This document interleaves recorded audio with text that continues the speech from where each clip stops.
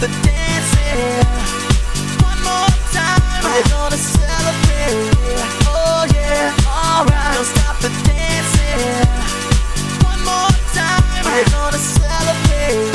Oh yeah, alright. Don't stop the dancing. One more time, we're gonna celebrate. Oh yeah. One more time. Hello and welcome to episode 1186 of Effectively Wild, a baseball podcast from Fangraphs presented by our Patreon supporters. I am Ben Lindbergh of The Ringer, joined by Jeff Sullivan of Fangraphs. We have the pleasure of doing another team preview podcast today. Naturally, we'll be talking to two writers from The Athletic who just raised another $20 million in funding, and we'll probably hire all of the remaining writers that we are scheduled to talk to in this preseason series by the time we talk to them. But today we'll be talking to Pedro Mora about the Angels and Megan Montemurro about the Phillies. We will get to that shortly. But first, we've got some news. Ichiro Suzuki back in the big leagues, baby. I don't know if I've ever heard you that excited. I don't know if this is sincere or not. I don't think I've ever said baby non-ironically in real life before. No, this isn't real life. It's just a podcast. I never would have expected that you would have. Yeah. Also, I'm just receiving word that this podcast is now brought to you by The Athletic. You'd think I'm sort of insulted that it's not. The Athletic hasn't tried to hire either of us, last I heard, so I don't know what the holdup is, guys. So I want to ask about Ichiro. You may have a different, more personal perspective on this question than many people might. I have no rooting interest in the Seattle Mariners particularly, and so I am just purely pleased that Ichiro Suzuki is still a Major League Baseball player. I don't know if the reaction is completely positive among Mariners fans who... No. Okay, I know that it's not completely positive among Mariners fans who obviously have a high approval rating of Ichiro, but perhaps not of a, 44-year-old Ichiro as a player.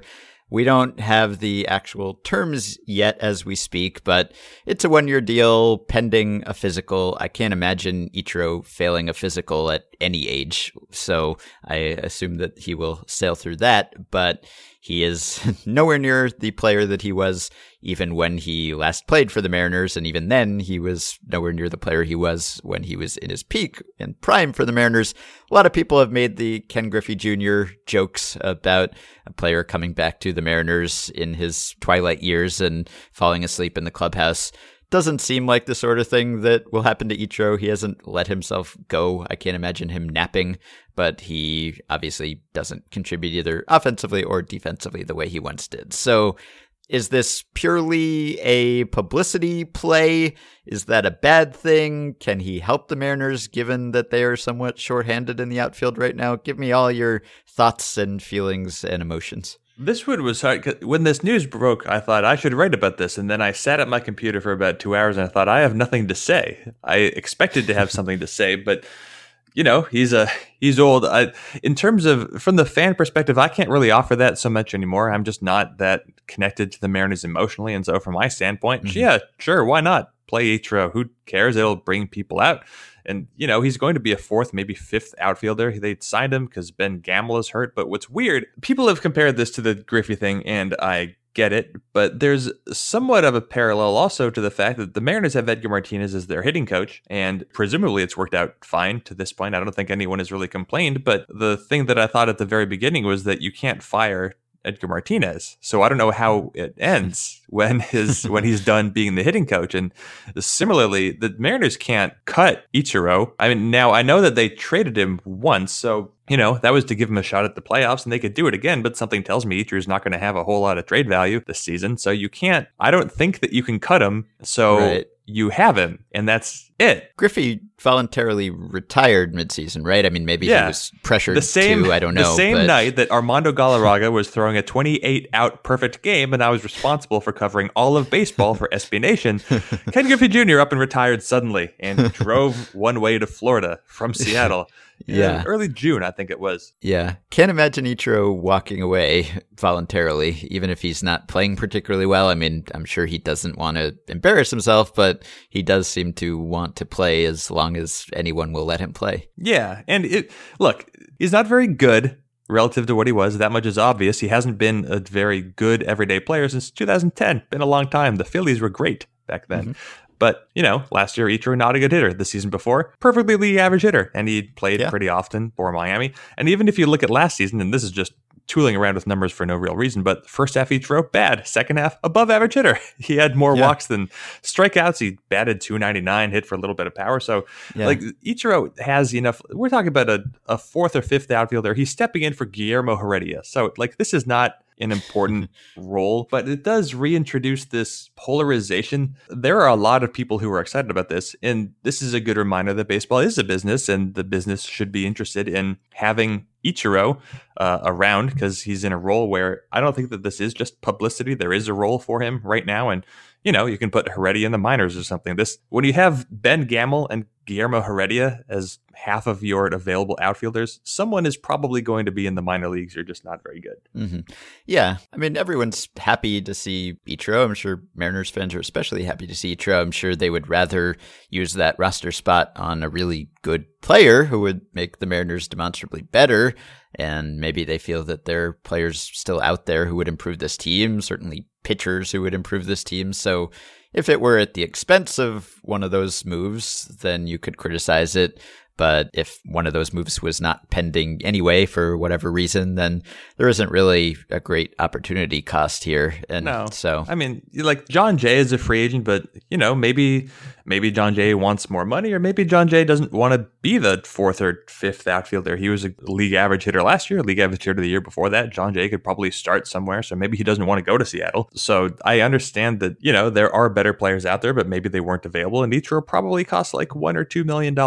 It's hardly anything, but it's just going to get weird if he's bad, because he's just going to be bad and and you can't bench him all the time, and you can't cut him. So I don't know. You can see how it could get complicated, but since he'll be on the bench, maybe it's not that big of a deal. And what I learned, somewhat amazingly, is that last season, by StatCast's sprint speed, Ichiro Suzuki ranked in 324th place, behind such fast luminaries as Mark Canha, Kyle Seager, Michael Franco, but he did finish just ahead of, I don't know, who's the funniest one here? Well, look, there's some plotters. Ichiro is faster than some plotters. Jan Gomes is a catcher. Ichiro was as fast as him last season. So I don't know what exactly has happened. You can look at the statistical profile, and pretty much all that Ichiro has left is that he can put the bat on the ball. He still has those silly hits, but he doesn't have the arm he used to. He doesn't have the speed he used to. He doesn't even have the contact skills entirely that he used to. The power that he showed sometimes isn't really there anymore. Coincidentally, last season, he was almost exactly tied in his average exit velocities as D. Gordon. So,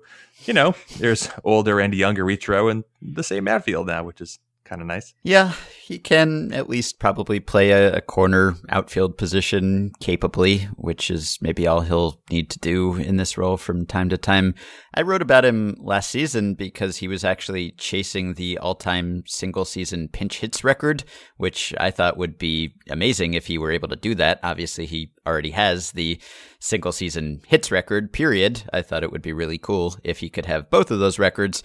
Unfortunately, I think he fell one short. He ended up with 27 pinch hits last year, and I believe the record is John Vander Wal with 28, although he was playing in Coors Field in 1995. So if we park and era adjust that thing, I think Ichiro's probably got that record. But that just, I think, speaks to how singular Ichiro is as a player, who is willing to take on this much smaller role, I think, not for Pete Rose-esque reasons of just wanting to increase his tally or set records, but just because he really loves playing baseball, and sometimes he wants to pitch, and he's fine with pinch hitting, and he had a role last year that really doesn't exist in the modern game anymore, of just dedicated pinch hitter.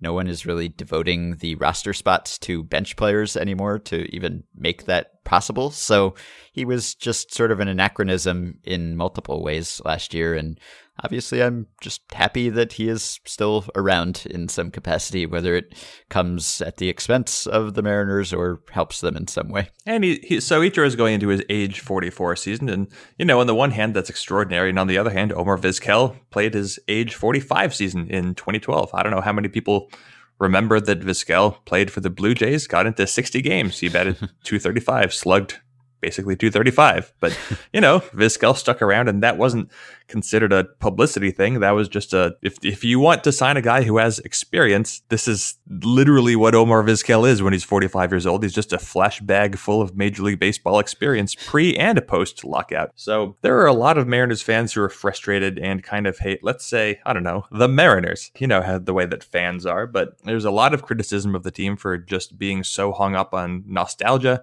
And 1995 in particular, the team loves to bring that season back up because it's the last time they did anything that was great realistically. 2000, 2001, those are just disappointing. But there's so much of the perception of the team that it's hung up in the past, and very obviously this doesn't help, but the only way to make those criticisms go away is to make the playoffs. And the team's fate this season, whether or not it's a playoff team, probably not going to come down to Ichiro Suzuki at the age of 44, but I guess it would be appropriate if that were to happen. Ichiro or maybe a very much declined Felix Hernandez gets the start. I don't know. It could be gross. Yeah. All right. Well, I wanted to briefly bring up an unsigned player. Of all the stories this offseason about the slow-moving market and speculation about collusion, many of them I've, been able to rationalize in some way. And okay, JD Martinez had a big offer out there and Hosmer had a big offer out there. And that's why they weren't signing. They were holding out for salaries that maybe just weren't entirely reasonable.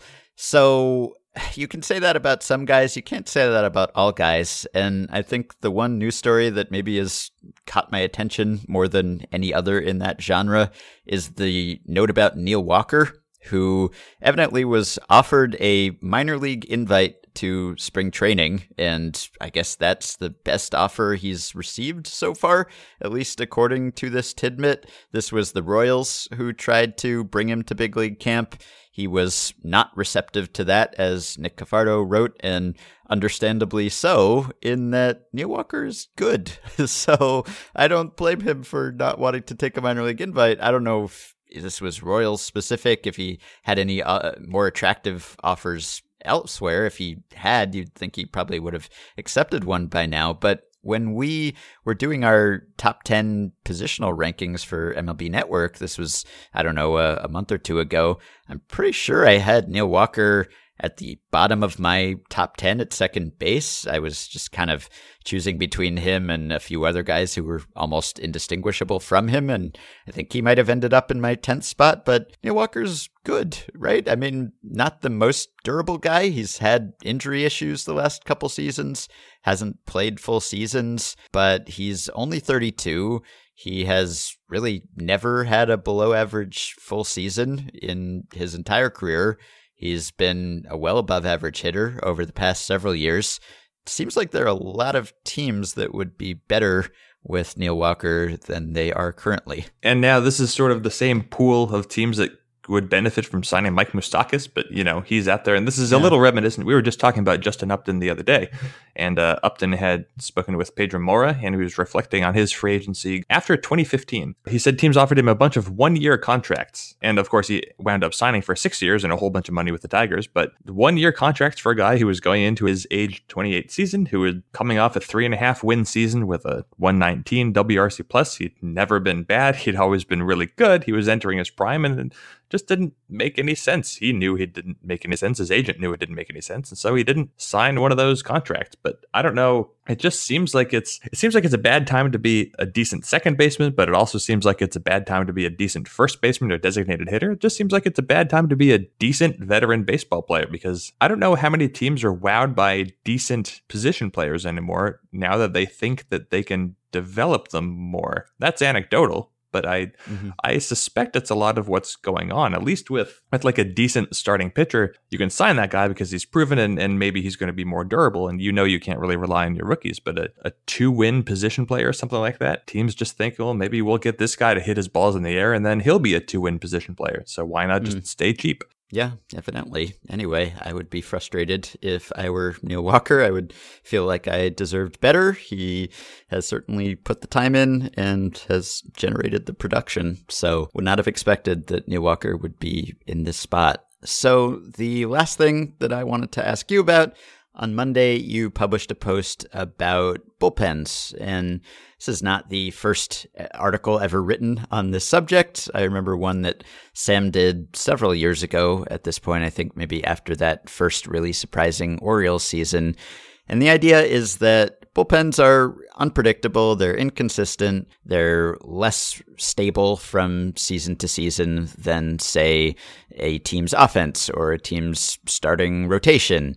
And bullpens, the correlation from year to year is extremely weak, not non-existent, but very weak. And that's still the case, I suppose. I don't know what years you were using the last decade, right? Yeah. And so I don't know whether this has changed in the last few years as teams seem to have gone all in on super pens in some cases, or maybe they've gotten better at just finding guys, pulling guys off the scrap heap. Although if they had, that would maybe just only make these bullpens more unpredictable. But it's an important point to remember. If your team had a lousy bullpen last year, then maybe it will just be better for no apparent reason this year, and vice versa. Yeah, I was looking at this topic last week and I couldn't come up with a great way to frame it, and I still couldn't, so I just put some numbers out there with some R-squared values, and that was it. But essentially, this isn't saying anything that people didn't already suspect, but bullpens are extremely volatile, and last year's best bullpen, at least the most effective bullpen, was the Red Sox, and that had Craig Kimbrell, which makes a lot of sense. But Red Sox bullpen was supposed to be something like average, and it was supposed to have Carson Smith and Tyler Thornburg and Robbie Ross Jr., and instead it had basically none of those guys, and it still overachieved. And my favorite factoid from last year is that going in, the Diamondbacks were projected to have the worst bullpen in baseball, and they were one of the best, mostly because of Archie Bradley, and he decided he was going to throw strikes and throw 4 miles per hour harder out of the bullpen. That was great. It was a good idea that he had, and so now he's maybe going to be the Diamondbacks closer moving forward. So there's just so much unpredictability to it, which is frustrating. You can tell that it can't be that Anthony Swarzak and Brandon Morrow and more relievers get these big contracts as free agents, and those were nobodies a year ago. And so for them to get guaranteed money, it means teams now believe in them. Whereas if every team thought they could find the next Anthony Swarzak, then they wouldn't give money to these guys. They just go find the next one. Well, they haven't been giving money to the next ones. We don't know who the next ones are. Nobody does. So it's frustrating. It's all I can say. I don't know how much there's like inside knowledge in baseball in terms of making bullpens more projectable, but credit to teams like the Orioles and the Royals who seem to have pretty good bullpens every single season, because most teams can't pull that off. And even the Orioles, like they had their big breakthrough, their 2012 miracle season. They had an unbelievable bullpen, most effective bullpen in years. And the next season, it was below average with pretty much the same group of arms. So, even for a bullpen genius like Buck Showalter, who knows? All right, that's all I got. Anything you wanted to touch on? Well, only some quicker stuff. I think he got into one game, but as a consequence of said game, the Astros have placed Rule 5 pick Anthony Goes on outright waivers. Per sources, if he clears, they must offer him back to the Rangers. That's per Jake Kaplan of the, what do you know, Athletic on Twitter. So Anthony Goes currently out of a job, which is too bad. He didn't record an out, right? Is that right? Or... I believe that is true. Yeah, that's unfortunate. But although now if he has any chance of making that Rangers pitching staff, we already talked about how the Rangers pitching staff is bizarre and sort of uniquely interesting in a way where it's not full of like young breakthrough candidates, but instead like old retread breakthrough candidates or something. Why not add Goes to it? And separately, we're leaving Anthony Goes behind now. I just started to play around with some spring training numbers because, it's time. We might as well. I can tell you that relative to last spring training in the early going, the home run rate is up. So something to pay attention to. But there's one player who currently leads all hitters in runs scored, walks, and to confirm home runs. This player plays for the San Francisco Giants. Do you know who this player is? I'll tell you, I didn't. Then I definitely don't. Kyle Jensen. Who is Kyle Jensen? I don't know. Kyle Jensen, I had to look him up on Baseball Reference because I was curious, because at this point right now, Kyle Jensen has 11 at-bats. He has 6 hits, 5 of them as home runs, and 7 walks. So his OPS is 2.631, whatever. He's currently leading the home run pool. He's actually tied with Jason Kipnis, but then Miguel Andujar, Ian Happ, and Austin Hedges are there with 4. Spring training is crazy time for everyone, but Kyle Jensen is he's going into his age 30 season. I was trying to figure out what happened because he spent last season technically in Japan, played for Hawks. And I thought, oh, maybe this is a guy who like had power and he struck out too much. And then he went to Japan. Then he figured something out. And then he came back and he's a good hitter now. Well, he batted 14 times in Japan. Okay. I don't know what happened. He batted 14 times. He struck out 9 of those times. And then that was it. And now he's back and he's better than the rest of the world. So I don't know what Kyle Jensen is doing, but I guess he's probably going to be the Giants' cleanup hitter. All right. Well, we will monitor Kyle Jensen along with the rest of the league. I guess he is inflating the home run rate all on his own. All right. So we will take a very quick break and we'll be back with Pedro Mora to talk about the Angels. 'Cause love, like a blow to the head, has left me stunned and I'm reeling. Yeah, I'm reeling. And if you go, furious angels will bring you back to me. Yeah. Okay, our first guest is Pedro Mora. He is a senior MLB writer for The Athletic. I don't know if he started out as a senior MLB writer or if The Athletic has just hired so many people in the 3 weeks since he started that he now has seniority. But either way, he is joining us now to talk about the Angels. Hey, Pedro, how are you? I am doing well, guys. Thank you for having me on. So, listening to you and Andy McCullough on the great and departed podcast Sports Writers Blues RIP over the last couple of years, I noticed that when you two talked about the teams that you covered, Andy would tend to talk about his team more. Maybe that's just because Andy tends to talk more, but also there was usually more to say about the Dodgers in that they were the better team and they had 12 good starters and they had the best players in baseball and the best record in baseball. And then he would give you like 2 minutes at the end of each episode to talk about Mike Trout or something. And that was it. But now maybe the tables have turned. I don't know. The Dodgers are still interesting, but the Angels might be the most interesting and watchable team in baseball. Did you have any sense heading into this winter what was going to happen, that you would be covering a team that is maybe everyone's most must-watch team heading into opening day?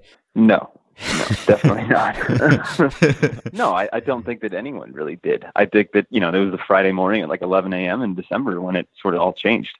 So that was not predictable by any means. So I still don't think that, I still expect there to be far more fan interest in July about the Dodgers than the Angels. I really do.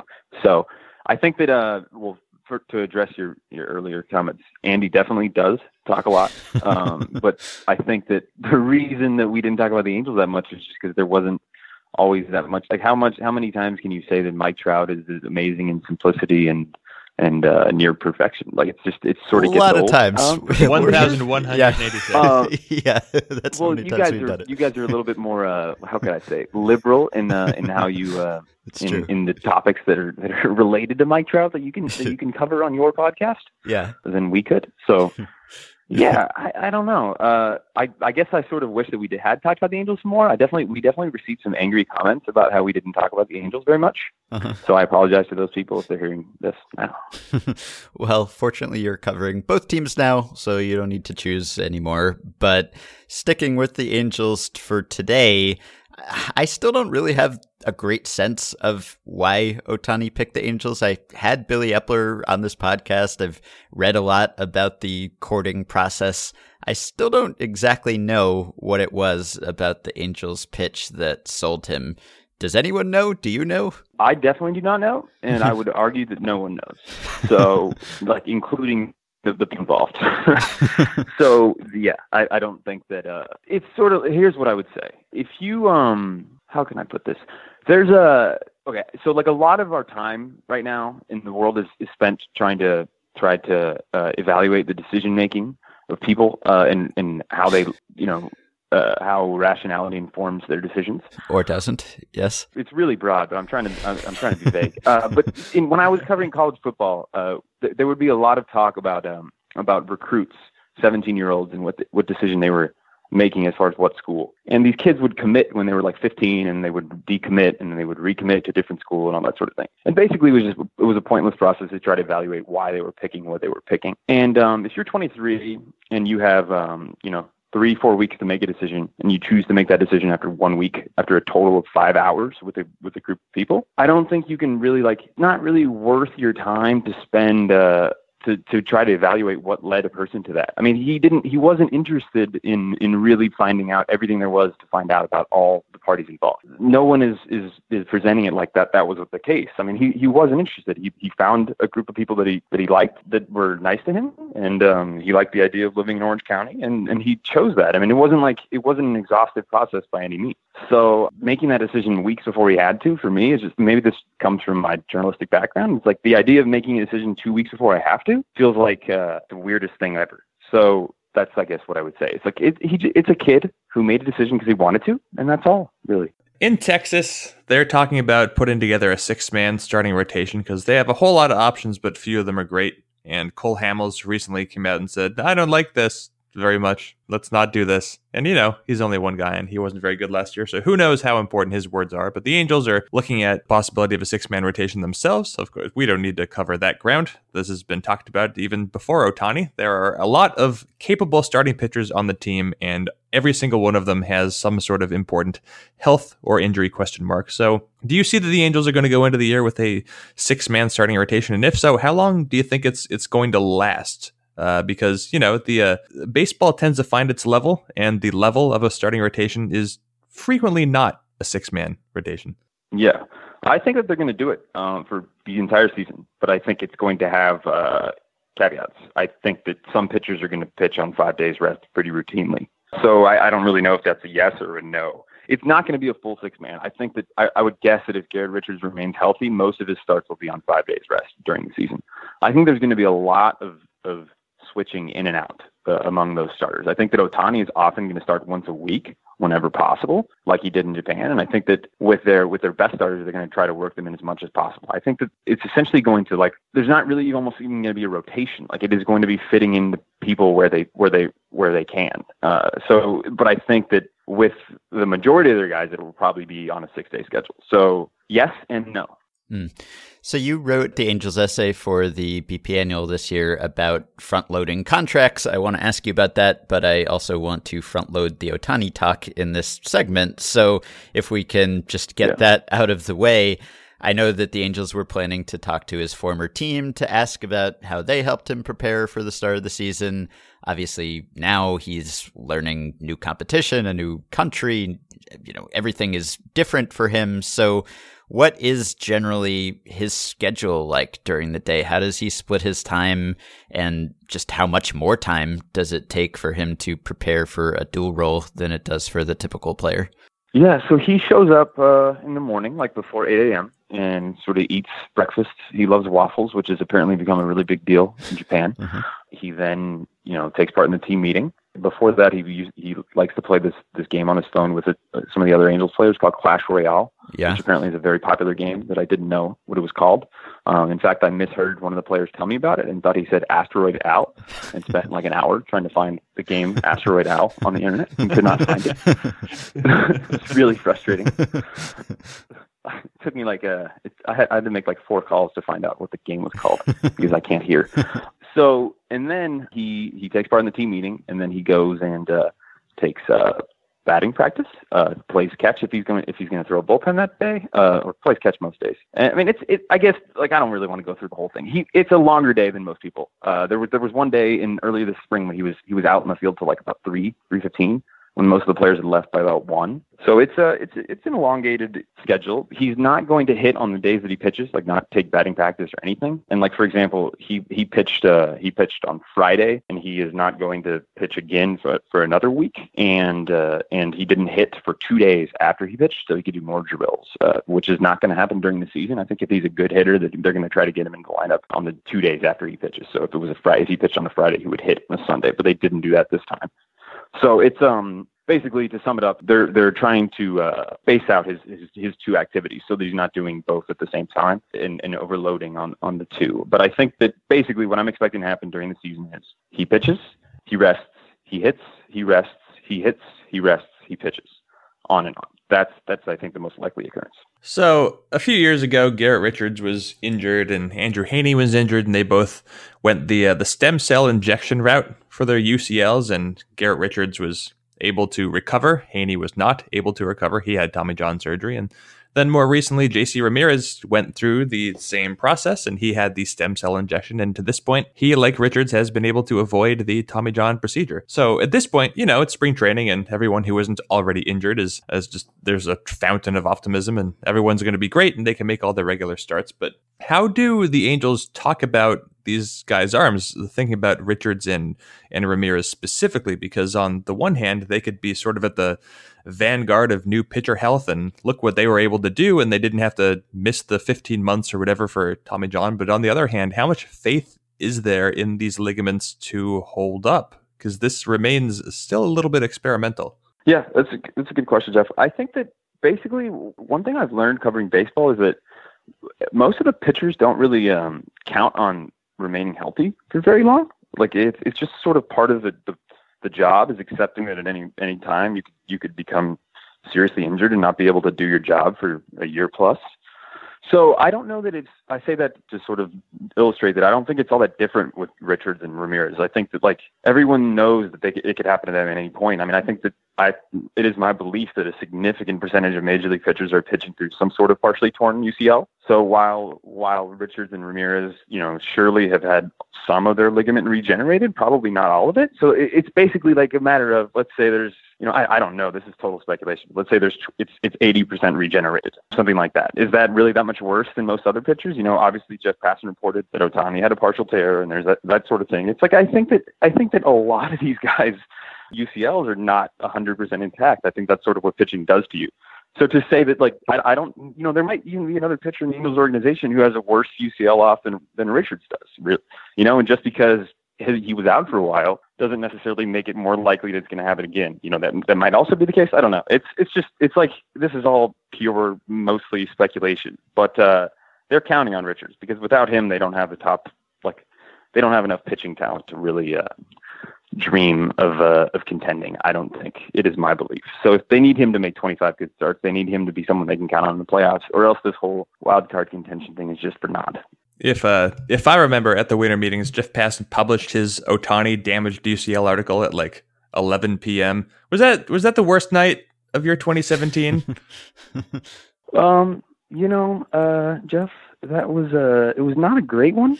I believe I was talking to you actually when I found out about it. So yeah, I think that was bad. Yeah. Yeah. Worst night of your 2017 for two reasons. Yeah, you could say. I'm trying to think. Is it good or bad if I can't remember a worse night?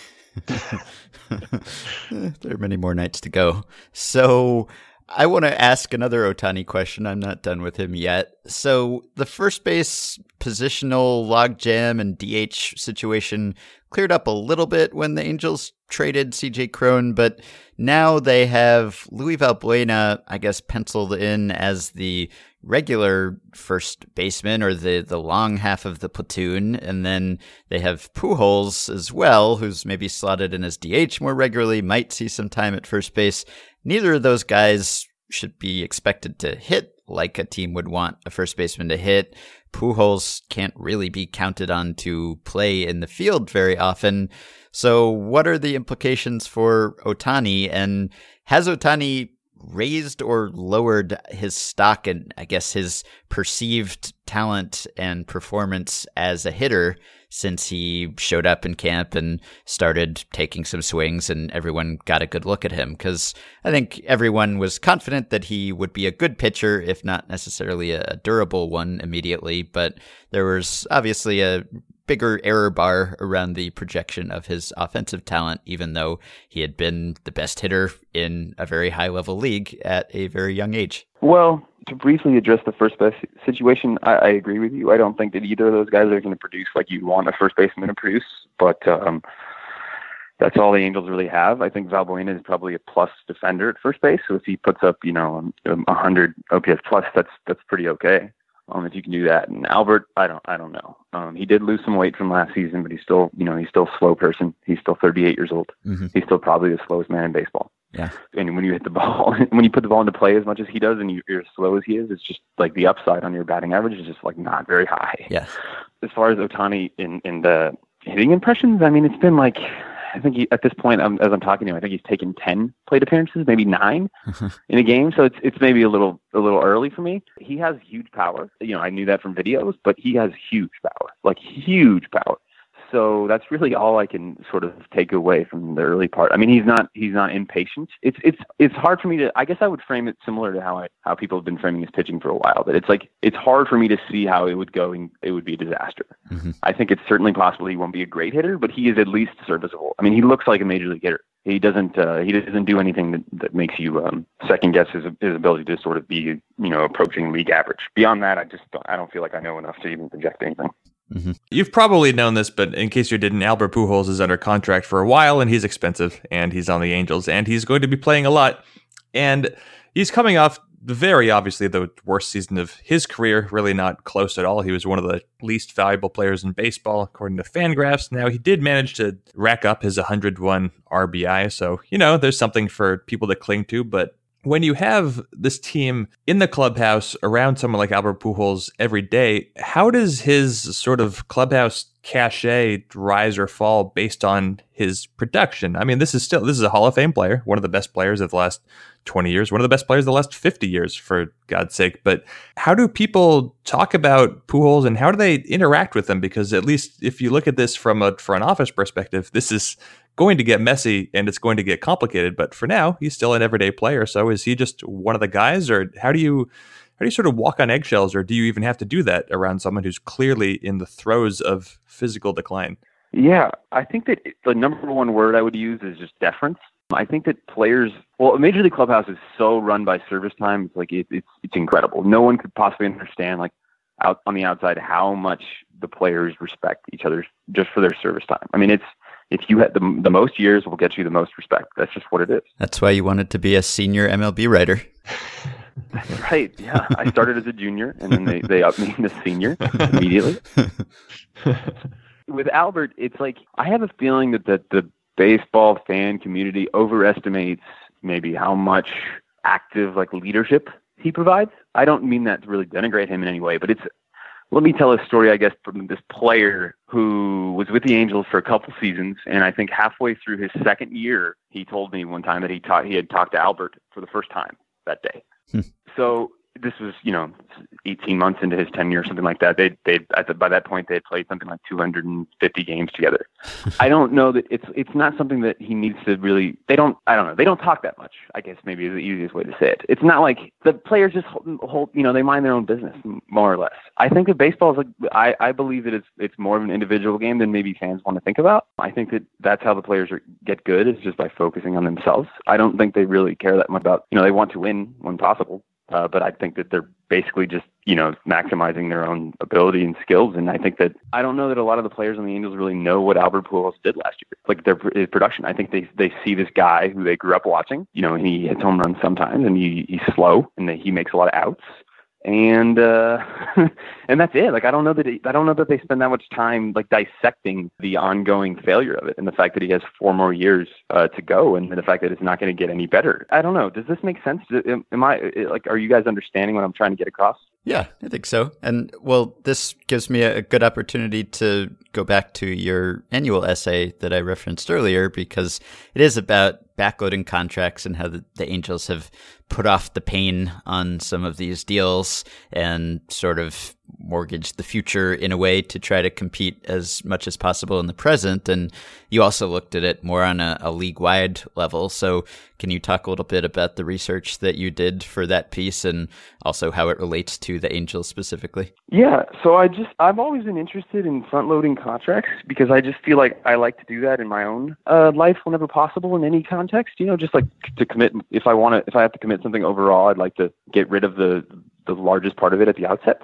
So I started you never see that in baseball. So really, it almost never happens. So I essentially sought to figure out why. So I asked a bunch of people, and it basically rarely makes sense to do that because of the money factor and the fact that over 6 or 7 years of a long-term deal, you'd like that money to be concentrated at the end because the money will be less worthwhile or valuable at that point because of inflation. But that doesn't exchange the fact that a lot of times teams will heavily backload a deal. So essentially, I made the argument that an evenly distributed contract is more or less a front load because of inflation. But the Angels, of course, have not done that. They're heavily backloading everything from C.J. Wilson to Albert Pujols to now Justin Upton, who they convinced to opt out of his deal and re-signed to a deal that's worth more money, but is almost in real life money barely over what the earlier deal was, and they get him for an extra year. So the idea is that they essentially just push all of their responsibilities to as far back as possible to try to win now, because otherwise, if they don't do that, they can't win now. And with that, when I actually went through and looked at every contract signed over the last 4 or 5 years in free agency, and I think it was less than 5% of deals were front loaded to any capacity, and more than 70% were backloaded. The other 20 were in the middle. And I asked people why that happens, and basically players don't really want front load. They don't really care when the deal is, so they don't push for it. They don't care when they get their money, as long as they get their money. And the teams don't really want to do that because they're more present focused. A GM, it's rare that a GM really cares all that much about 6 years from now versus now, because he has to be sure that he still has a job 6 years from now. So it's I don't know. I was kind of disappointed with the essay. I thought that I would come up with better reasons or more of an appeal to do a front load. I guess the only real reason that I came up with was that if you're going to have a club, if you have it, like let's say the 2015 Cubs, when they were getting what year did Chris Bryant debut? Was that 2015? Yes. Or 16? 15. Okay, so if you had something like that where you knew that in a couple of years your best players were going to be expensive, but right now they were cheap, you could sign a player to like a 3 or 4 year deal where you paid him a lot of money up front, and then you let his salary become far more palatable in the latter years when he was going to be a free agent. I'm talking about when he would be not as good, but also still somewhat useful, and you could better fit him into your payroll when you have to pay your other guys our money. So I wrote that, and then the Phillies ended up signing Carlos Santana to essentially that same the deal that I was talking about, and the ideal deal like that, where they're paying him, I believe, $25 in the first year, and then some combination of $35 over the next 2. It's something to think about, I guess I would say. Just the idea of maybe teams who are about to be good can employ the front load. That's when it should be used. Otherwise, it does make sense. If you're a GM and you're trying to keep your job, it makes sense. Just backload. Otherwise, you won't keep your job. Mm-hmm. The second longest tenured current manager in baseball is Bruce Bochy. He was hired in October of 2006, and the actual longest tenured manager in Major League Baseball, of course, would be Mike Scioscia, who was hired in November of 1897, and he's entering the final year of his 10-year, $50 million contract. Mike Trout is entering his third year of finally making more money per year than his manager does. And when you think of the Angels and Scioscia are sort of inseparable, inextricable. Scioscia is maybe the last or one of the last remaining old school managers who seems to wield actual power. He is not just like the team's spokesperson. So is there a future of Mike Scioscia in I should say Los Angeles? Are they looking to Anaheim, continue? I'm sorry, in Anaheim. The Anaheim Angels have the manager Mike Scioscia. He's always managed Anaheim. He will continue to manage Anaheim for the season ahead. Is there a future for Scioscia and the Angels, or are we actually going to see them go off the board and hire somebody new in a year? I'm sure that what they're saying right now is we don't really want to talk about this. It's a contract extension, right? But how often have we heard about managers or teams saying that they don't want to deal with a lame duck manager? Right now, Mike Scioscia would stand to be a lame duck manager. Yeah, it's a thing I've wondered about. Billy Epler, he's a nice fellow, pretty much universally liked around the game, and has a good reputation of telling the truth and treating people well. He says that he gets along wonderfully with Mike Scioscia. I've heard people in the organization do not. There are no stories that leak out about their any fights that they have. So I am left to assume that they do get along. Considering Scioscia's relationship with the predecessor in that role, it is really an amazing thing that they've gotten along this well for 3 years when it was as bad as it was between Dipoto and Scioscia. I don't really know how to explain that. It's a sort of probably the thing I would most like to know about the Angels is how that works. How are they able to maintain that relationship? All of that said, I still would not be surprised if Billy, chooses his own guy at the end of this year. I think that they made this relationship work for 3 years, going on 3 years now. But I just struggled to see how a GM whose stock is rising in the eyes of his owner and in the league would opt to keep someone who is how do I put this? Who is just somewhat stubborn. I guess he would describe himself as stubborn. That's fair to say. He's a very stubborn man. He likes to have control. He practices a lot of control over his team, more than I think almost any manager. In covering both teams this spring, it's been striking to me the difference in how camps are run between the Dodgers and the Angels, where Scioscia is hands-on with a lot of players throughout an average day, and Dave Roberts is much more in a supervisory role, which is, I'm sure, is the norm around baseball. I just got used to seeing a manager like actively coaching somebody for 2 hours a day, which I just do not think happens in baseball. So I think that all that to say that I think they've made this work for as long as they have. Scioscia's been there for, it's incredible. I was a child. I was in the fourth grade, I think, when he started doing this. It just doesn't make sense to me that someone could do this as long as he has, and no one will after this. But I would bet that this is the last season. I think I feel that way. Jeff and I just briefly bantered about his recent post about how inconsistent bullpens can be from season to season. The Angels bullpen was an example of that last year in a good way. I don't know that anyone expected a bullpen composed of those names to be one of the best in baseball, but it was. So are they counting on and expecting that to just happen again and transfer over to 2018? Or is that an area where you look at some possible regression in store? I think that I think I like the bullpen that they've assembled. I think that Blake Parker, who sort of emerged out of nowhere last season, was really good. I don't think it was a fluke. I think Jeff has written about this some. I think he's got a simple repertoire and he executes it well. I think that basically the path I've taken in the last few years is I don't really evaluate like the team's bullpen, any team's bullpen beyond the top three entering into a season, because it's just going to be, there's just so much randomness and volatility at play that it's just a waste of time. Like Jim Johnson was bad in previous years, but like I would not at all be surprised if he put up 60 innings at a 3 ERA this year, and he's in the Angels bullpen. Keenan Middleton was okay last year. He throws hard. I think we talked about him a lot on this podcast last year. Mm-hmm.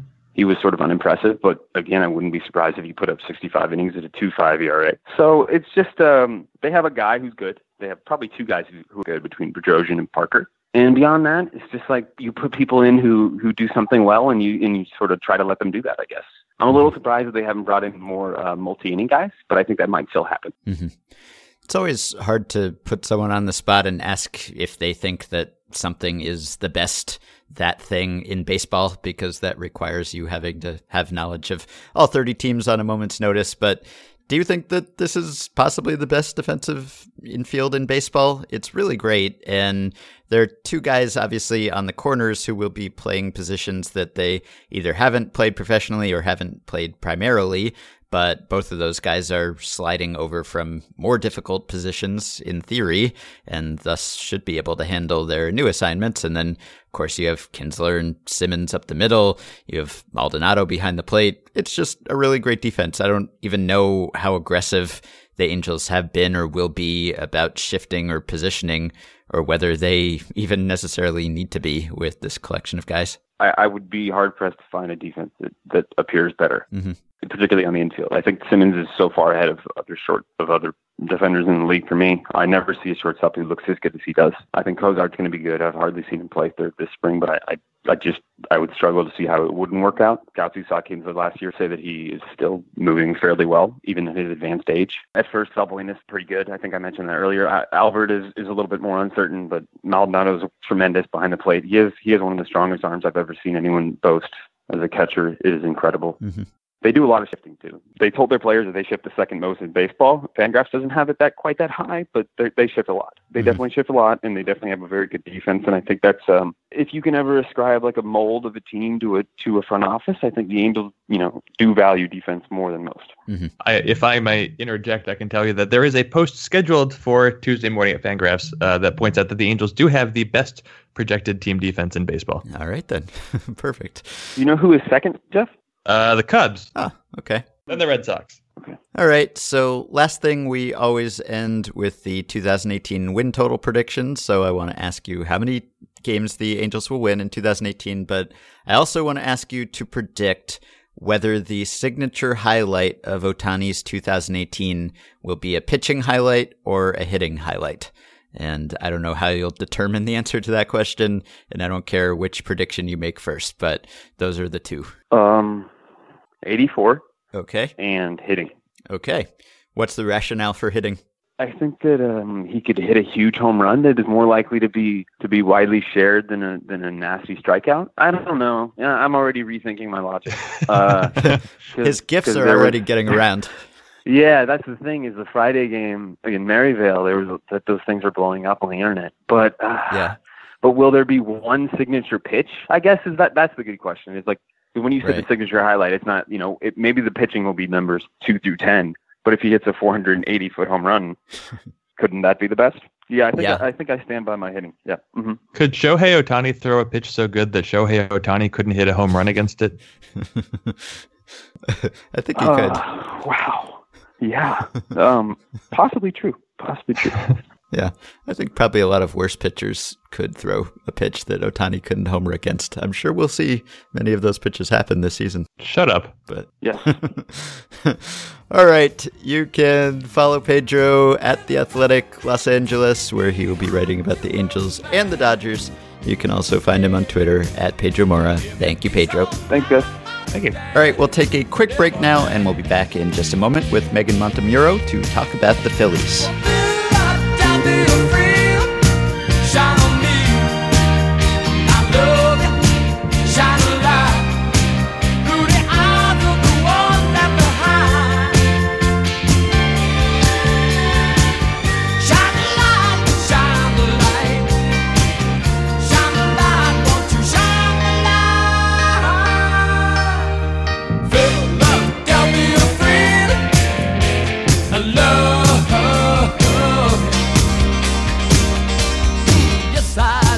All right, so we are back, and we are joined now by Megan Montemuro, who covers the Phillies for The Athletic Philadelphia. Hey, Megan, how are you? I'm good. How are you guys? All right, so this is not your first time at Philly spring training, so I'm curious how Philly spring training differs in the Gabe Kapler era. How is this different from a Pete Mackanin run spring training so far? I'd say the biggest thing is positivity. That's really been the message from Kapler and the coaching staff. It's something that's been echoed by the players.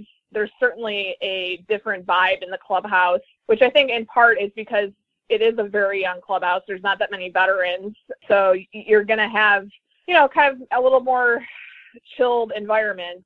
And, he definitely really promotes positivity and looks for the positives in things. And you hear that a lot just from talking to players, and they're loose, making definitely for more laid back camp. Workouts before games started weren't going as long. They were about maybe an hour and a half, and Kapler would often let some guys, especially veterans, be done early. So guys like Pat Neshek and Tommy Hunter, they would be leaving before the field work would be done because they want guys to, be off their feet. They've really been preaching workload management. So it's definitely been a very different kind of camp, which has been interesting to see. Yeah. But it's not surprising given who Gabe Kapler is. Yeah, exactly. So does it help that this is a young team? I mean, I can imagine, I've enjoyed my own interactions with Kapler, but I could imagine that on a veteran team with guys who are maybe used to doing things a different way or at a different speed, they might mind having someone come in who is very different temperamentally and physically and strategically, and in every way it's possible to compare to a major league manager. So maybe it would help that for a lot of these guys, he is either their first major league manager or they just haven't been around long enough really to become accustomed to one way of doing things. Yeah, I think it makes a huge difference. You have most of the 40-man roster and certainly the 25-man roster comprised of guys that, for the most part, have 3 years of big league experience or less. So, they're not really set in their ways. They kind of have to go with the flow. And I think the veterans they did bring in, guys like Neshek and Tommy Hunter, Carlos Santana, they're more chilled guys. They're not someone I would really, they're not guys that I would consider really harsh rule followers in the sense of, it's their way or the highway kind of thing. So I think it's a good mix of guys and talent that are willing to buy into what Kapler's preaching and what he's saying. Now, maybe that changes on a 10-game losing streak and guys don't want to hear positive stuff, after you lose your 10th straight game and it's the middle of summer and things are going poorly. So that'll be something that I'm personally fascinated to watch and see, is Kapler going to change his tone?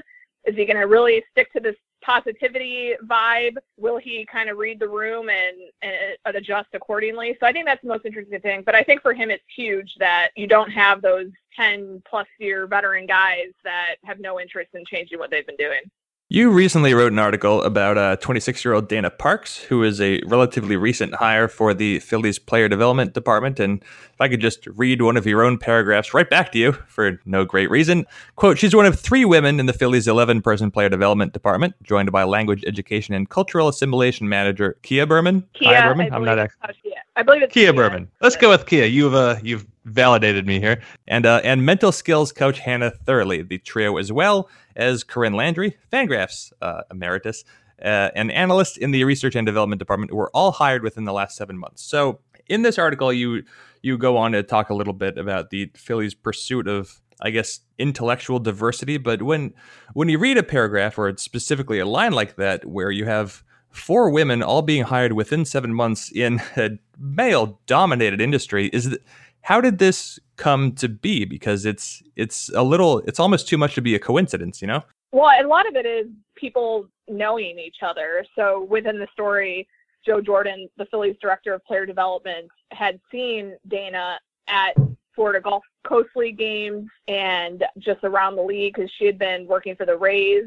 So she was doing scouting stuff for them. So he was doing his own scouting work and around games during the year. And so he saw her frequently. And she had, in Dana's case, she had interned previously with the Phillies, although it wasn't a baseball operations kind of internship, but he knew who she was dating back to a couple of years ago. So part of it was, in her case, she was on the radar. For Hannah Thurley, she had done an internship with the Pirates and had come well recommended.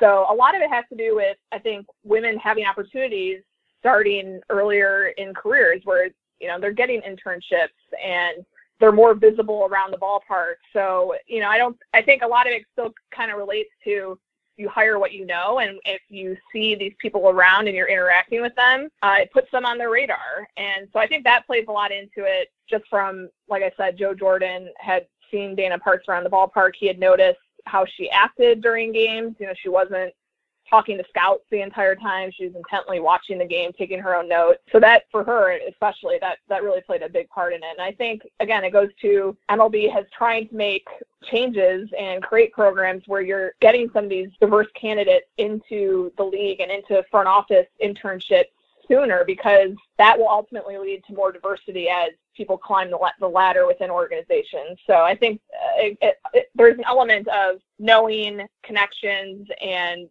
being around in the environment. And the roster itself is pretty diverse, at least in terms of national origin. The Phillies, according to Roster Resource, their 40-man right now is only 52.5% composed of U.S.-born players. Only the White Sox have a lower percentage of U.S.-born players on their 40-man. I think the average is around 68.5%. So that seems significant. Is that the result of an intentional effort to make more of an effort in international markets? And do you know of anything that the team is doing specifically to try to ease the transition for those players? Is it noticeable in the clubhouse in either a positive or negative way that you have a big blend of people from all over the world? Yeah, they certainly have devoted resources over the years to investing in the international market. If you look at some of their key guys, Franco, Freddie Galvis until they traded him, Cesar Hernandez, these are guys that, they've had their eyes on since they were 16, and they brought them into the organization and have developed them. They've done a really good job with that, even through the years where, they were successful and not hitting on those draft picks. They still were invested in the international market. For all the rightful criticism, the Phillies organization has gotten and the attention they've received the pre-Matt Klentak era, while that was justified in the terms of their old school mentality, I think one thing that they have been really good at is tapping into the international market and taking advantage of that and using their scouts. I always mispronounce his last name, but Sal Agostinelli. Sorry, I stumbled over that. But he's the Phillies director of international scouting, and he is a huge part of that. And he's been a really key cog in their international scouting department. So, the organization is thrilled with the work that he's done and his scouts have done. So that's been a big component. In terms of, around the team, I think it's a difference maker when you have more guys that, have the same cultural backgrounds, and it creates more of a comfort level when you have shared experiences and shared backgrounds. And I think, it helps a lot of guys too. Carlos Santana has taken the initiative to be a mentor to Maikel Franco. It's something organic that's developed. It's not something that the Phillies pressed upon Santana upon signing him. Their lockers are right next to each other in spring training. And, they're both from the Dominican Republic. So I think that really goes a long way in terms of making guys comfortable when they get to the big leagues. And I will also add, I think it's been a huge help with MLB mandating Spanish interpreters for each team. It helps them communicate better amongst whether teammates or if there's information that they need to receive, having it explained to them, with someone that's in the communications and PR department. And it allows, I think, their stories get to be shared and told and in a better way because you have somebody that's explaining it and you're not having a coach interpret it and potentially, not exactly be upfront with the players saying. So I really think the Phillies have done a good job in that department, and you're going to see guys on the field this year, who have followed that path and have the potential to have a big hand in their success. There's going to be a lot going on with the Phillies this season. There already is, but one of the things that's gotten the Phillies the most attention so far in the spring has been this thing where they're rotating outfielders between left and right field to try to play the percentages and get the better defender in the better spot. Now, it's not hard to see how that might happen with, say, a Tommy Joseph, and you'll see it with a few other players, but right now, we still got about, 3-4 weeks until the season starts. How often do you think we're actually going to see this in regular season games with the regular outfielders that they have on the roster? Because, of course, we haven't really seen this very much in the history of meaningful baseball. Yeah, so at this point, it's a little hard to tell for sure. It's going to depend on who they're facing in the moment. It's more batter dependent than what the outfielders are doing, obviously, based on the data. So they've done it with Rhys Hoskins already. They've had him flip-flop and move to right field mid-inning. So they're getting anyone that could be an outfielder during the regular season. They're working them into getting used to switching mid-inning. They've done it with Aaron Altair. They've done it with Hoskins. They've done it with Dylan Cousins. And they've done it with Tommy Joseph. So this is a concerted effort to make this feel natural for these guys. One thing Gabe Kapler brought up was one reason that they're really interested in figuring this out is he asked Hoskins after he did it one time after the game if he was feeling winded at all doing it, because if he's leading off the next inning, do they want to be doing it and have him, feeling like he has to catch his breath if it ends the inning, on that play. So that was kind of interesting. The pitchers are basically not really thinking about it. Asking them about it, they said it doesn't change their approach as to how they would attack a hitter. They wouldn't, stay away from going outside with hard stuff in fear of it being poked to right field with the lesser outfielder in that position. So it's an interesting dynamic. I don't think it'll be something that happens too frequently in a game, but for example, in Bradenton the other day with Corey Dickerson batting, they switched mid-inning. So if you're going to do it with a regular guy that you could face, 3 times a game in a 3-game series, then yeah, it could look kind of frequent, but their goal is to kind of gauge how comfortable the outfielders feel with it, to see how well it works. So it's definitely an experiment, and their message has been, hey, this is what spring training is for, is to try out these things. It's to see how the best way to relay outfield alignment from assistant pitching coach Chris Young and the signals that he gives each of the 3 outfielders for where he wants them aligned for every batter. So I think the thing you'll see more frequently is some potentially dramatic outfield shifts where guys are shaded for pull and you're sacrificing half of right field. So I think that's going to be much more noticeable, and and they'll play the matchup game for the data in terms of flip-flopping the corner outfielders mid-inning. But it's certainly an interesting experiment. It nearly backfired the other day in Bradenton when they sent Altair to left field and Dylan Cousins to right field, and he barely caught a ball that probably Altair would have had easily, and a run would have scored on it. So something to watch if they end up adjusting and not using it for certain outfielders. One of the main takeaways from your response is apparently there's a third Chris Young active in baseball right now, which we didn't need. I know this is all so new to you. It's new to us. It's new to all the listeners. But just in terms of what you have been able to talk about with this defensive shifting, I know one of the concerns is like how, if you take Rhys Hoskins, he'll be seeing a lot of outfield time. How does he feel about being the designated weak link? When you're going to be swapping someone like this, it's pretty obvious which guy you're favoring and which guy you think is the worst defender. Is that just something that he understands about himself? Because you can see how egos could get in the way here. Yeah, I think for this group of guys, I think they kind of understand. It helps that there's data that is presented to them.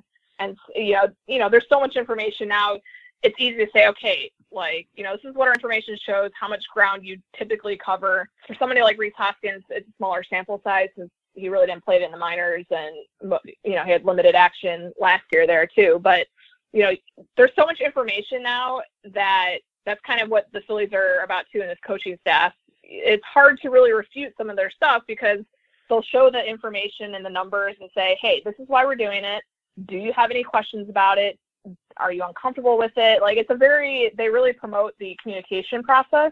So I don't think, just from talking to guys, I don't get the impression that they're offended by flip-flopping. I think they understand the greater purpose to it and aren't looking at it as like, hey, I'm the weak link. And I think, somebody like Hoskins would be up front. I mean, left field is not his first position. So I don't think it's a secret that he might not be the best out there. So I don't think it'll be that big of a deal. And again, I think it comes down to you have a lot of young guys who are trying to make it to the big leagues and stick there. I don't think they're going to cause a ruckus over something like that. So one of the questions that people keep asking about the Phillies is when they're going to really ramp up their spending and maybe why they haven't done so already. In fact, one of our guests from our previous episode, Craig Edwards, wrote a post for Fangraphs on Monday asking, what are the Phillies waiting for? Obviously, their payroll is pretty low. They have a big TV deal. Their payroll has been much higher in the past. So there are questions about why they haven't gone out and gotten, say, one of the top starting pitchers who is still available on the free agent market. So what is their thinking? Is it just that they don't think they're good enough yet to justify spending anything?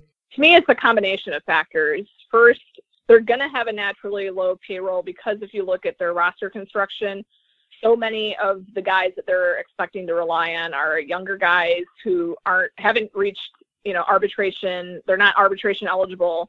So they're making roughly around the big league minimum salary. So that's going to suppress payroll total. And I mean, I think they're willing to make investments where they think the upgrade will be helpful beyond this year. So, adding Carlos Santana, while it shifts Rhys Hoskins to left field, the value you feel like they get at first base, not only defensively, but you have a guy that fits the profile of somebody who gets on regularly on base, who can hit for some power, who can fill that leadership void in the clubhouse. There's certain factors they're looking for, and the Phillies certainly will point to what they added in the offseason and say, hey, we added almost $95 million to our payroll, and, it's fair to mention that. I do think philosophically they have an issue with giving somebody like Jake Arrieta or any starting pitcher that's 30s and older of handing out those 5, 6, 7-year deals. There's a real hesitance.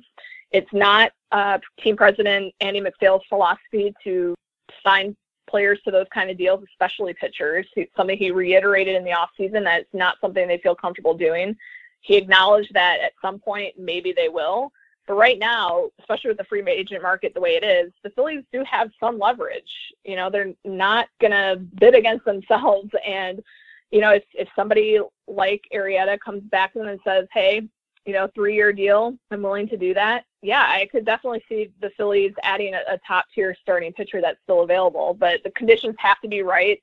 They don't want to kind of abandon the philosophy they've employed the last 3 years. And as tough as that can be, I know fans tweet me plenty about the fact that they have not added a starting pitcher, whether through the free agent market or trading Cesar Hernandez and an outfielder for one. They're gonna play to the market, and right now the market is letting them kind of sit back and see what develops. And it's not a sure thing if they add somebody like Jake Arrieta that they're suddenly a wild card team or a playoff team. There's a lot of question marks still with this team, especially with young players. Is Rhys Hoskins going to be able to replicate his offensive production? Not necessarily the insane amount of home run stretch that he went on, but can these young guys step up and take a step forward? Is Nick Williams going to strike out a third of the time when he plays? If so, okay, does he fit in the future? So I think one underrated move the Phillies could make if they head into the regular season standing pat, not adding a starting pitcher, they would be a team to watch at the trade deadline to add to the team. And not in terms of 1-year rentals, but add somebody who can make a difference not only in 2018, but the next 2-3 years. If they can stay somewhat competitive and show some sort of on-field progress in the first couple of months of the season, that would definitely be an avenue that they would explore to add talent before reaching the offseason. So let's talk about some of these question marks. Obviously, in the rotation, Aaron Nola is great. He's an ace. No real problems with Aaron Nola, but right now the Phillies have leverage over a Jake Arrieta or Alex Cobb, but they haven't signed either one. So according to the best of your knowledge right now, what would be your Phillies 2 through 5 starting rotation depth chart? Because there's obviously a lot of names in here, but I don't know how it's supposed to sort out. I don't even know what's happening with Vince Velasquez, if he can still start and his health. So you're the expert here. What is the rest of the rotation as of what you've seen so far? So Jared Eichhoff would be their number 2 guy. They're really confident that last year was just, a down year. He had some injury issues, and he kind of admitted that he tried to pitch through some stuff probably more than he should have. So they're confident that he can be more like the guy from 2016, who is a pretty consistent starter, almost hit 200 innings for them that year. He's their number 2 guy. They're expecting him to bounce back. Number 3, Vince Velasquez, who is quite the enigma, basically has been since he's reached the majors. And they're really hoping that he finally puts it all together. And I think one big thing that could help him is the expectation for him is not going to be the same as it is for Aaron Nola in terms of the innings they want. They will be content if they can get 5 solid innings from him because they feel like they've bolstered the bullpen so they can go to better relievers earlier than they typically would. They don't have to save necessarily Tommy Hunter until the 8th inning. Maybe they employ him to the 7th and you bump up those 7th inning guys to the 6th and 5th. So you have some more depth and there's not going to be that same amount of pressure that, hey, you can't go 5 innings because you're really hurting the rest of the pitching staff. So that'll be something to watch. And the Phillies are pretty sure they're going to be carrying an extra reliever in the bullpen. So that, again, will kind of address any innings issues they have from the rotation, specifically for Velasquez. Number 4, Nick Pivetta. The front office is extremely confident in him. They really believe that he learned a lot from last year's up and down rookie season that had some harsh low points. But they really believe that if he can elevate his fastball more consistently, that pairing that with his off-speed stuff is just going to be a really tough combination for hitters. So they're really confident that he has the right mentality, that he learned from last year, and that he's going to take a step forward. So they like him in that number 4 spot. And then the number 5 one is still up for grabs. They don't really have a proven veteran that's really competing for it. They signed Drew Hutchinson to a minor league deal with a big league camp invite. So he's in the mix for that. Probably the front runner right now would be Ben Lively. He pitched pretty well last year, his rookie season. He got some experience. The biggest concern for him is he doesn't strike guys out. So he relies on a lot of contact to get out, which means he better be locating. He's done that so far this spring. He's really filled up the strike zone well and been aggressive, which the team has liked. So he really needs to continue that going forward. And he'll also be competing with Zach Eflin for that final spot, who is a guy that he could hit 95. He's had injury problems, though. He had double phrase this right, double patellar tendon surgery to fix his knees, which have bothered him basically his entire life. So that kind of hurt him going into last season. Then he ended up getting a shoulder injury, which he attributed to not having the strength in his legs, and he was overcompensating. But in 2016, he had a stretch in about a 2-week span where he threw 2 complete games. So he has the talent, and he has a good fastball that can elevate him and would be a good complementary piece in the rotation. But I'd say right now those 3 guys are battling out, and I would give Lively a slight edge at the moment. So since the situation in the rotation is sort of uncertain, maybe the Phillies will look to rely pretty heavily on their bullpen. And I know that Kapler said something to your colleague Matt Gelb recently about the possibility of a 9-man pen, which will have a lot of people probably tearing their hair out. But are we going to see the Phillies really try to push the envelope when it comes to pulling their starters early and being extremely aggressive about not having them face hitters 3 times in a game, that sort of thing? Yeah, I mean, I think part of it will obviously depend who it is. There's going to be a lot more trust in Aaron Nola than Vince Velasquez, but I do think it offers a really good safety net where they don't feel like they're in trouble having to go to the bullpen, early in the 6th inning, or, hey, we only have 5 innings of Vince today, we're in trouble. You're able, like I said, you're able to push guys that were pitching in the 7th inning in key roles, guys like Luis Garcia and Adam Morgan. Now you can employ those guys in, say, the 6th inning, and you still have Tommy Hunter, and you still have Pat Neshek and Hector Neris, Adubray Ramos. You still have really good arms after those guys. So I do think, depending on the guy, they're going to try, especially early in the season, they're going to want to build up Velasquez's confidence. So if he is rolling through 5, and even if he's only at 85 pitches, I would not be surprised if they were to pull him and say, hey, let's turn this over to the bullpen and let it roll. They've talked a little bit about how it's not realistic to employ the kind of bullpen usage that has become popular in the playoffs, that over the course of a season, that's just going to wear guys down too much.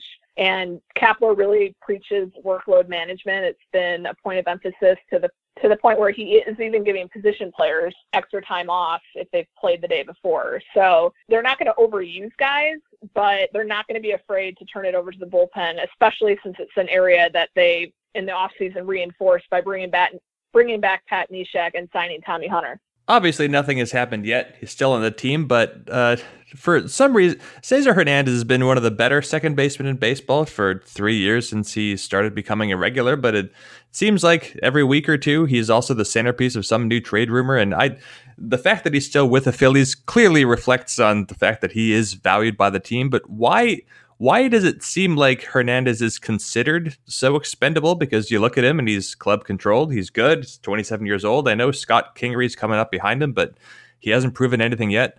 What is Cesar Hernandez's, job security in Philly? And why isn't he talked about as a guy that they might want to even extend for the future? I mean, I think the big thing is Scott Kingery. I think the conversation would be very different if they didn't have him playing like he has this past year. And the fact that Kingery had that power surge over the last year and saw it carry to AAA, after he got out of a hitter's park in Reading. So I think what Kingery can do is a little bit better than what Cesar can currently do. So Kingery is a guy that can steal bases. That's never really been Cesar's forte. He's been in double digits the last 3 years, but he's had varying success of that, and he's not somebody that they really look at as a true base stealer.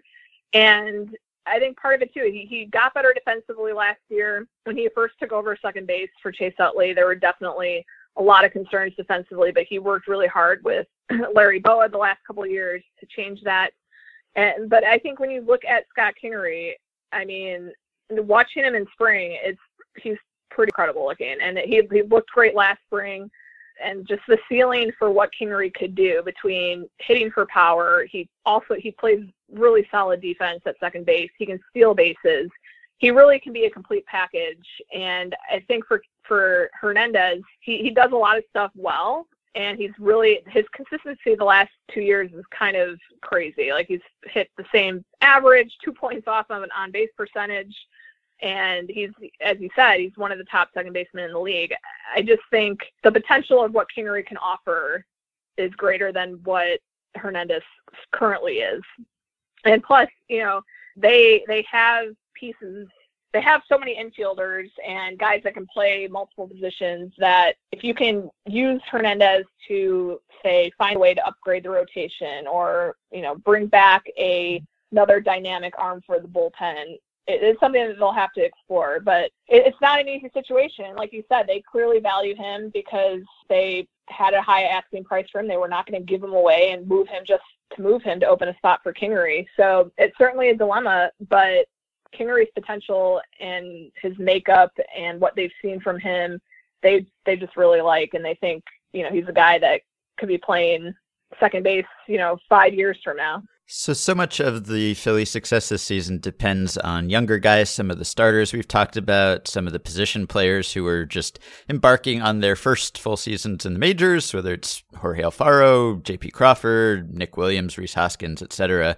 But the Phillies still have the 6th best farm system in baseball, according to Baseball America's most recent rankings. So is that largely lower level talent, or do they have still, even after graduating all of these guys, another wave of reinforcements who are close to the majors? Yeah, for the Phillies, it's kind of a mix.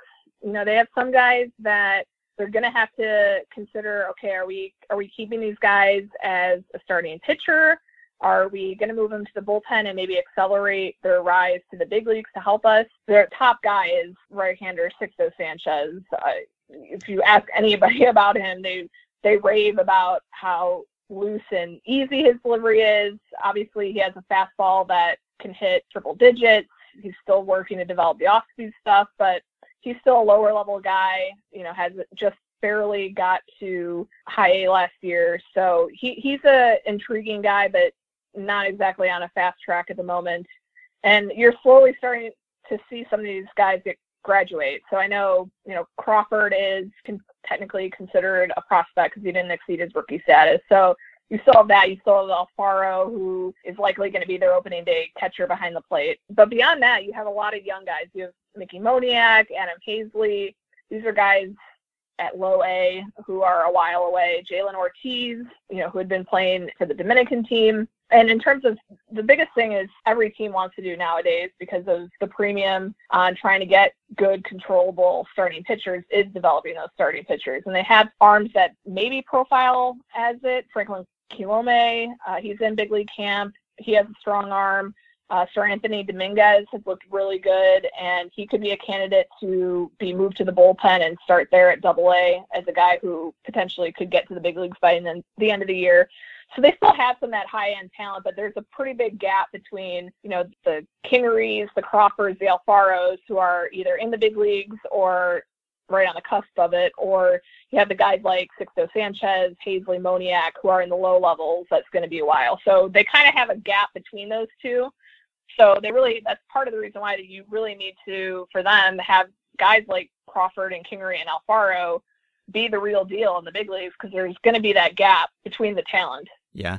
It's funny how we've talked about the Phillies for half an hour and we really haven't even mentioned Maikel Franco, who seemed like he would be the centerpiece of this whole rebuild a couple of years ago and now seems almost like an afterthought at the advanced age of 25. Obviously, he's coming off 2 seasons that were disappointing in comparison to what he did in 2015. But is there still hope for a significant bounce back here, or has he just sort of stagnated in a permanent way? The hope is certainly there. I mean, he has the talent. If he has stretches which would frustrate the previous coaching staff, he'd have stretches where for 10 days he would carry the offense because he would just, catch lightning in a bottle and, spray the ball all over the field, hit for power, wasn't swinging out of his shoes.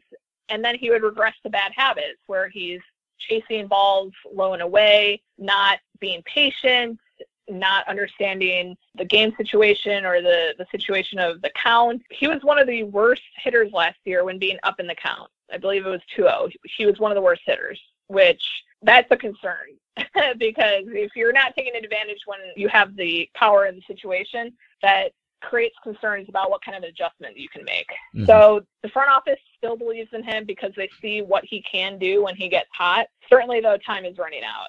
Yeah. They have to find out what these guys can do. This is a huge offseason coming up in terms of free agency. There's so many big names out there. The Phillies are going to be players. So in many regards, I think it's safe to say that this is Franco's last chance with the Phillies, because it's to the point now where he has enough big league experience. He has over 1,600 plate appearances that it's going to become about production. You have to show what you can do. It's not going to be about potential anymore, especially as you have the conundrum of, okay, we have Scott Kingery ready to promote him. What do we do with him and Cesar? Not that either of those guys are third basemen, but you can get creative if Franco's no longer part of the equation. So it would be in his best interest to start the year strong.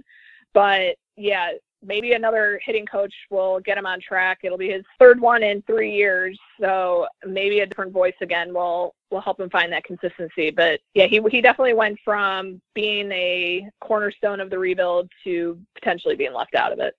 All right. Well, time is also running out on this segment, but before it does, we must ask how many games the Phillies will win in 2018.